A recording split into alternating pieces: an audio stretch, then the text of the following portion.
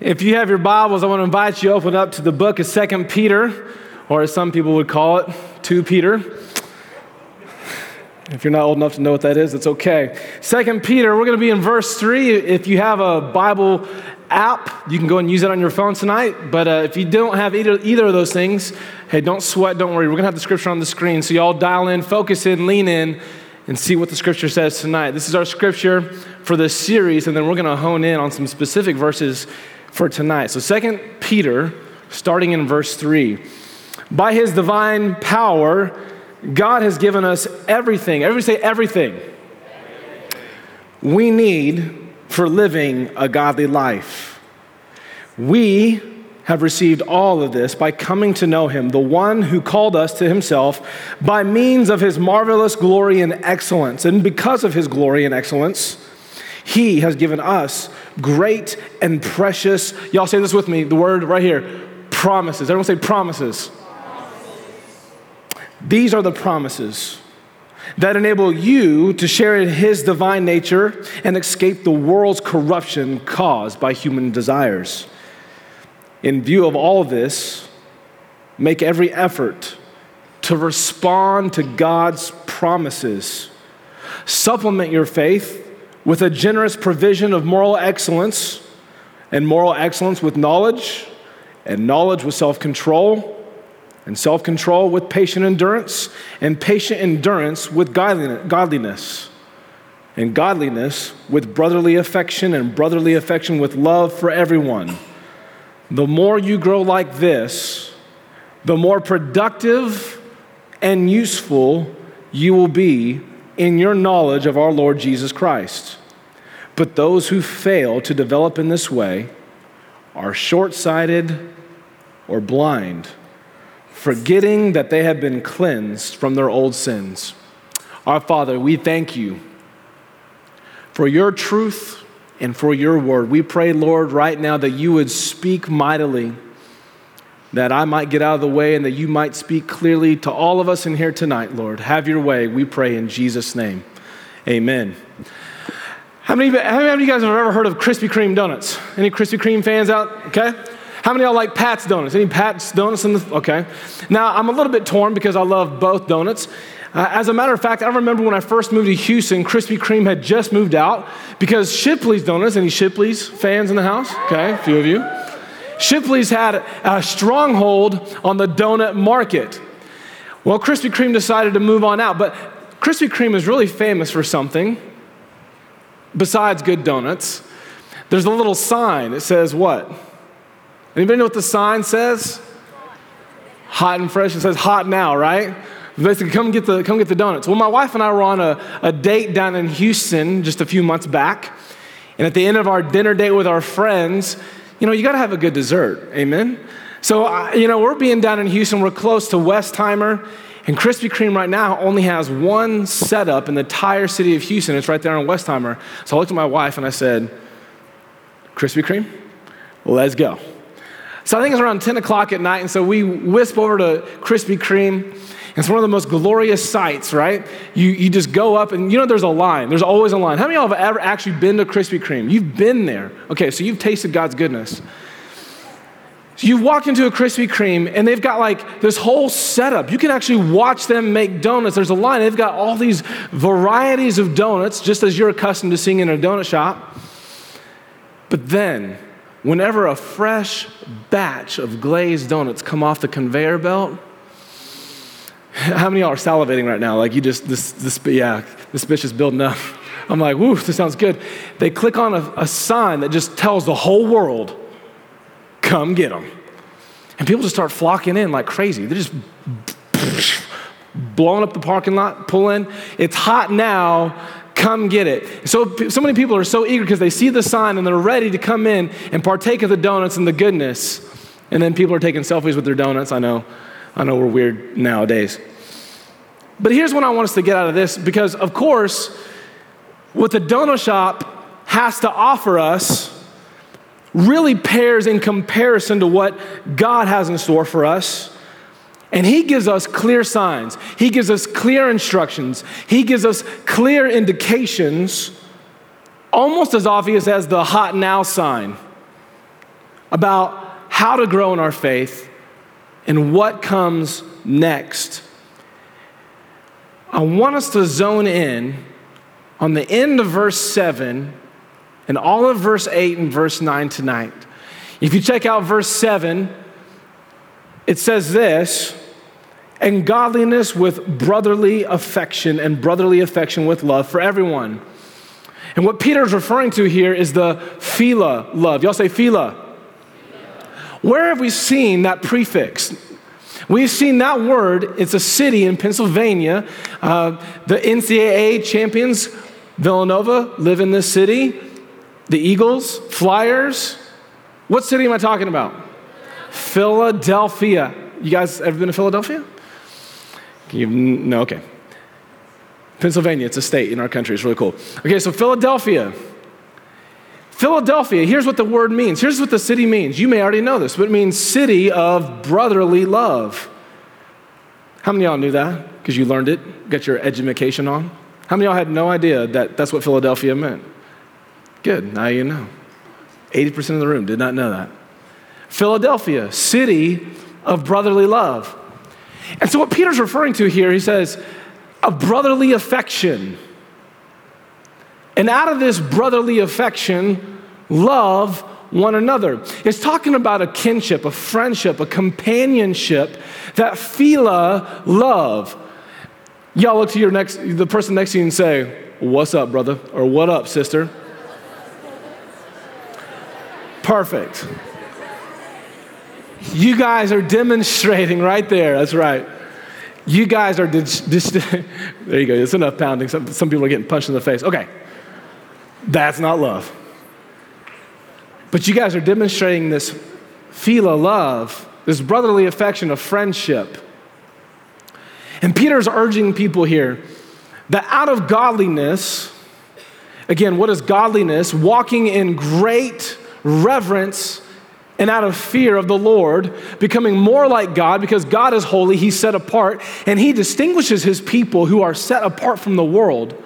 And when we grow in that likeness, we become more and more like Christ. And because we're more like Christ, we then show greater love to one another. And so he's reminding us as we're growing in godliness that we're to show love to one another. We see all throughout Scripture a lot of instances. Just a few months ago, we talked about Jonathan and David and their relationship. You remember that Jonathan's father, Saul, wanted to kill King David. He wasn't the king yet. But what happened? Jonathan laid down his right to the throne, and he stepped aside out of a phila love for David, out of a brotherly love, and said, God has ordained you to be the next king. So I will step aside and I will do whatever it takes to help you do that. You remember they greeted each other in the field, and then they also helped each other. Jonathan helped David escape because Saul was going to kill David. That's looking out for somebody. Even when it may cost you something, you still do the right thing. If you look on in verse 8, it says this, the more you grow like this, the more productive and useful you will be in your knowledge of our Lord Jesus Christ. So here's what I want us to get out of verse 8 tonight is this, is that healthy things grow and growing people change. Healthy things grow. Y'all catch that? It's on the screen tonight. I think there might be a slide. Maybe not. Should be, but okay. Healthy things grow and growing people change. What do we see here is we see that faith produces action. And actions don't just come automatically. But we know that when things are healthy, they grow. I want you to think of maybe your favorite fruit. You think, how in the world do you distinguish a healthy fruit? I was at H-E-B the other day. You know what's so upsetting when you go into H-E-B? When the guacamole samples have gone bad, besides that. But when you're going through the fruits and vegetables and you're really trying to go through and you're trying to pick out the best. How many of y'all have ever gone grocery shopping? I mean, you're teenagers, but okay, good. One day, if you haven't got to do this yet, you're gonna have to figure out, okay, is this ripe? Is it good? Which one do I get? I mean, heaven forbid we spend so much time figuring out, is this cantaloupe ripe? Should I take it home or do I leave it here? Which one is ripe, okay? But it was so disappointing because I go in and I'm looking, my wife told me to get, I think it was like 2 organic green bell peppers and 1 red organic bell pepper, because apparently that's important for flavor and taste. I just do what she says. And I go over there and I see all the regular bell peppers I could want, hundreds of them. And then I go over to the organic bell peppers. There are 3 red organic bell peppers. That's it. There are no green, there are no yellow, 3 red ones. And so I'm like, she said 1, so I guess I'll get 1. I go pick it up and it's like squishy, you're like, if I take that home, I'm gonna get in more trouble for taking that home as if I didn't show up with any bell pepper at all. It's disappointing. I mean, how many of you guys are so messed up and so weird that you eat like black bananas? Like you just love them bruised. Like, we're gonna pray for you right now. Now, how many are the weirdos who just like them straight green? Like there's green as can be, okay? For us normal people in the room tonight, how many of y'all just like a good yellow banana? Okay, all right. Awesome. Awesome. It's amazing how all of us really said that we enjoy a good piece of fruit. And you and I can quickly distinguish what is good fruit and what is bad fruit, can't we?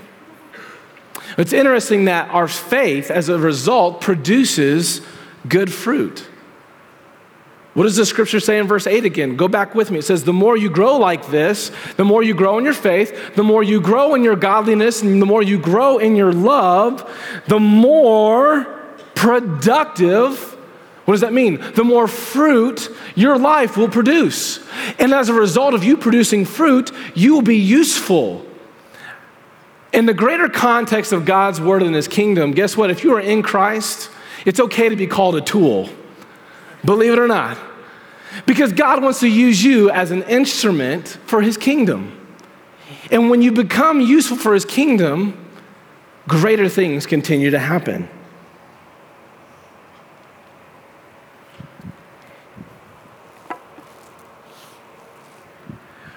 What does failing to develop look like?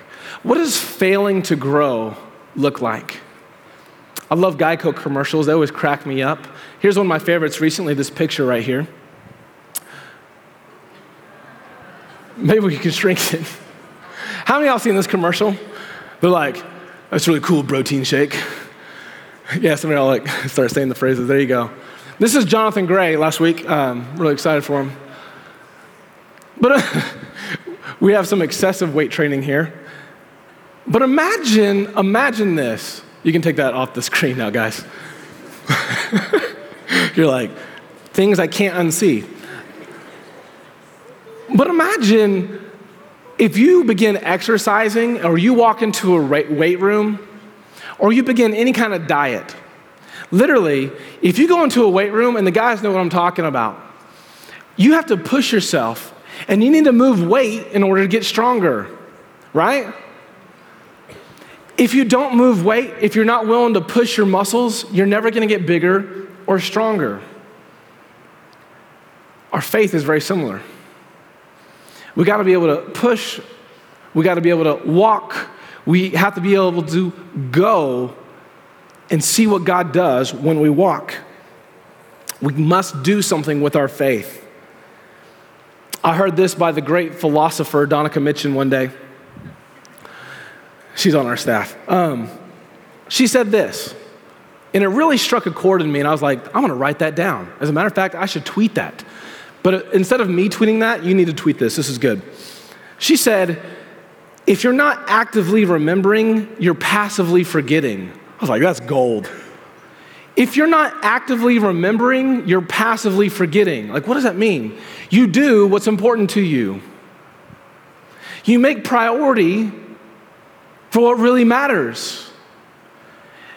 All of you are here on a Wednesday night. So that means that worshiping or bringing a friend or just coming here to this church is important to you on Wednesday night. What else do we do that's important to us? What else do we remember so that we don't forget?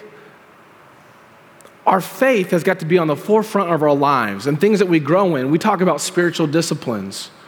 Spiritual disciplines would be spending time in prayer, conversation, and communication with God, listening to Him, learning how to listen to Him. Do you know, high school students, you guys have been in a series on the weekends about learning how God speaks to us.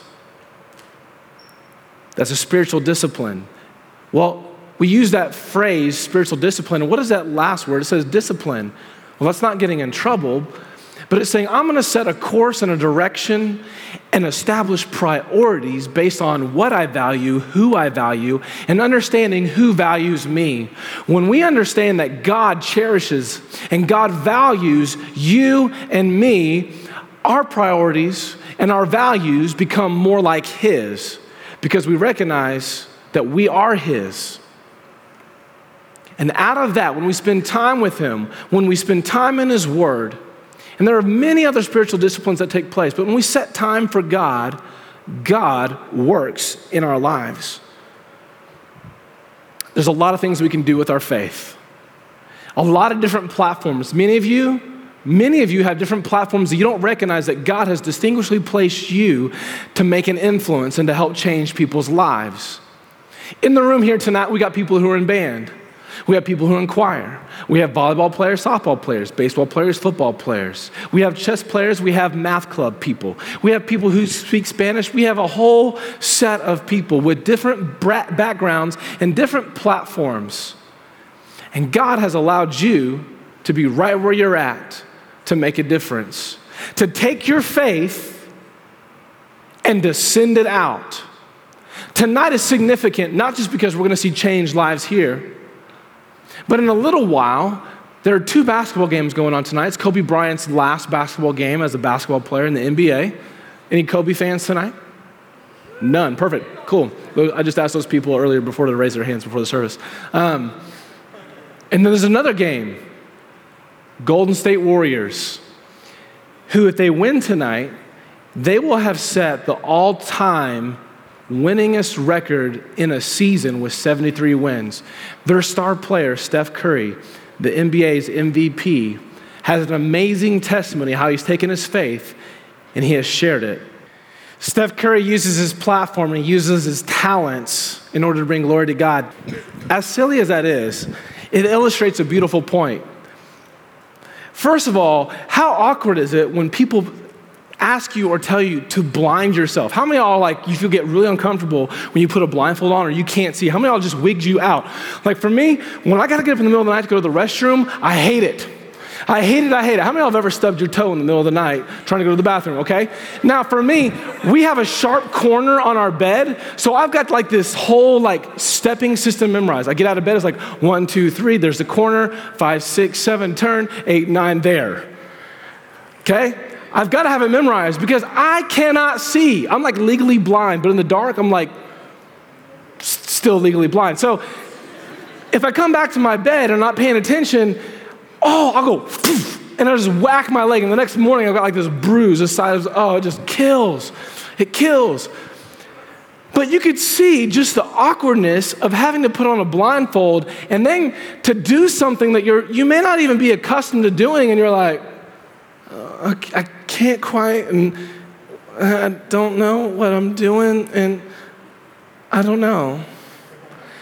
And the moment, did you see this? The moment that these people right here took their blindfolds off and started watching, they were kind of what? I don't get it. Check this out in verse 9. It's key. But those who fail to develop in this way are short-sighted, or y'all say it with me, or blind, forgetting that they've been cleansed from their old sins. Did y'all catch this?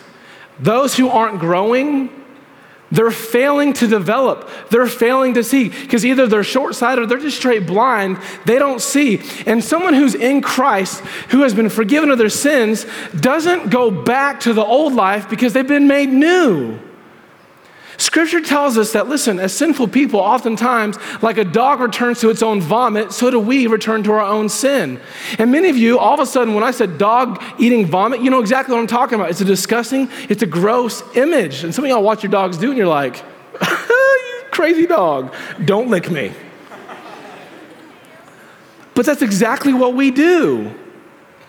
Y'all lean in right here. Look at me. Look at the white of my eyes. Lean in. As believers, if we're going to grow, we can't keep going back to the old us, the old ways. We have to keep walking forward with Jesus. Our faith must grow because healthy things grow. We must grow. Salvation, right here, verse 9, salvation doesn't depend on good deeds. And you have to catch this, but it produces good deeds.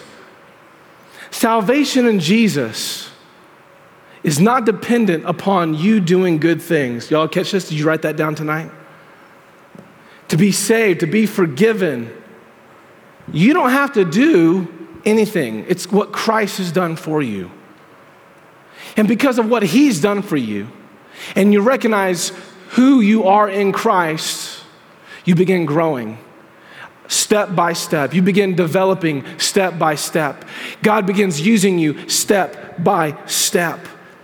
But I want you to realize tonight, students, that you'll never reach your potential in Christ if you don't take the step right in front of you. You'll never reach your potential in Christ if you never take that next step that God has put right in front of you. Why would God trust us? Why would God trust you with what's next if you aren't obedient with what he's showing you now? Why are you asking God for something so big and so great? That's awesome, take it to him, but why aren't you willing to do the step of obedience and do exactly what he's put in front of you now?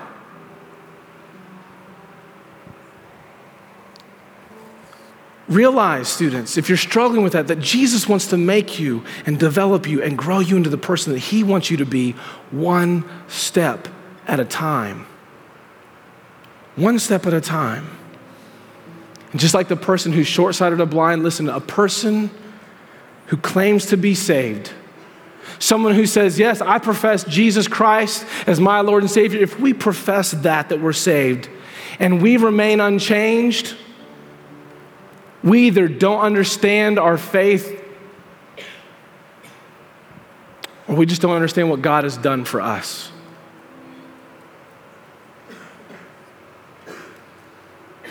So many are like, so what's this have to do with me? Many of you are the people up here like Bryce, with a blindfold on, oblivious to the steps and the things that God wants to put before you, and you're over here in the same spot doing your own ridiculous moves thinking that this is all good, this is all right, I've got it all together, I'm winning, I'm doing great. And the moment you take your blindfold off, you realize, wait a minute, I'm acting a fool. I'm not walking with God. I'm not walking in obedience with God. And I'm not growing in my faith. I'm unchanged. I look like the world. But for some of you tonight, honestly, you're blind because you've never had the opportunity to see. And God might be revealing to you tonight. He might be giving you the vision tonight.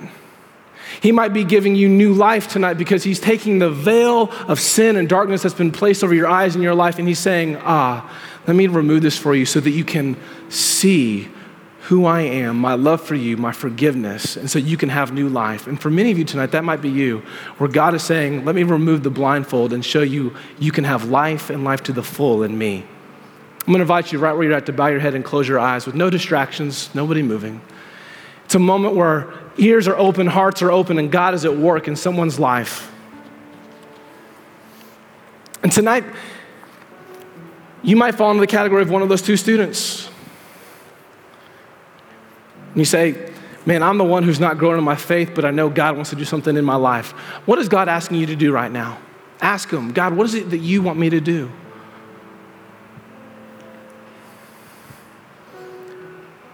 For some, you're the person in the room tonight that God's speaking directly to you right now saying, let me into your life. Let me change you. Let me give you life. Let me forgive you of your sin. Let me forgive you your mistakes. Jesus bled on a cross for you. He died on a cross for you to forgive you of your sins. He conquered death so that you and I could have life with him for all of eternity and here on this earth with him. If tonight you're saying, I need to be forgiven of my sins and I need to trust in Jesus Christ as my Lord and Savior tonight, I'm going to invite you right where you're at to begin trusting in Jesus as Lord and Savior and begin walking in relationship with him. So I'm going to invite you right now to say this prayer and ask God to change you. You say, Lord Jesus, here I am, Lord. Change me.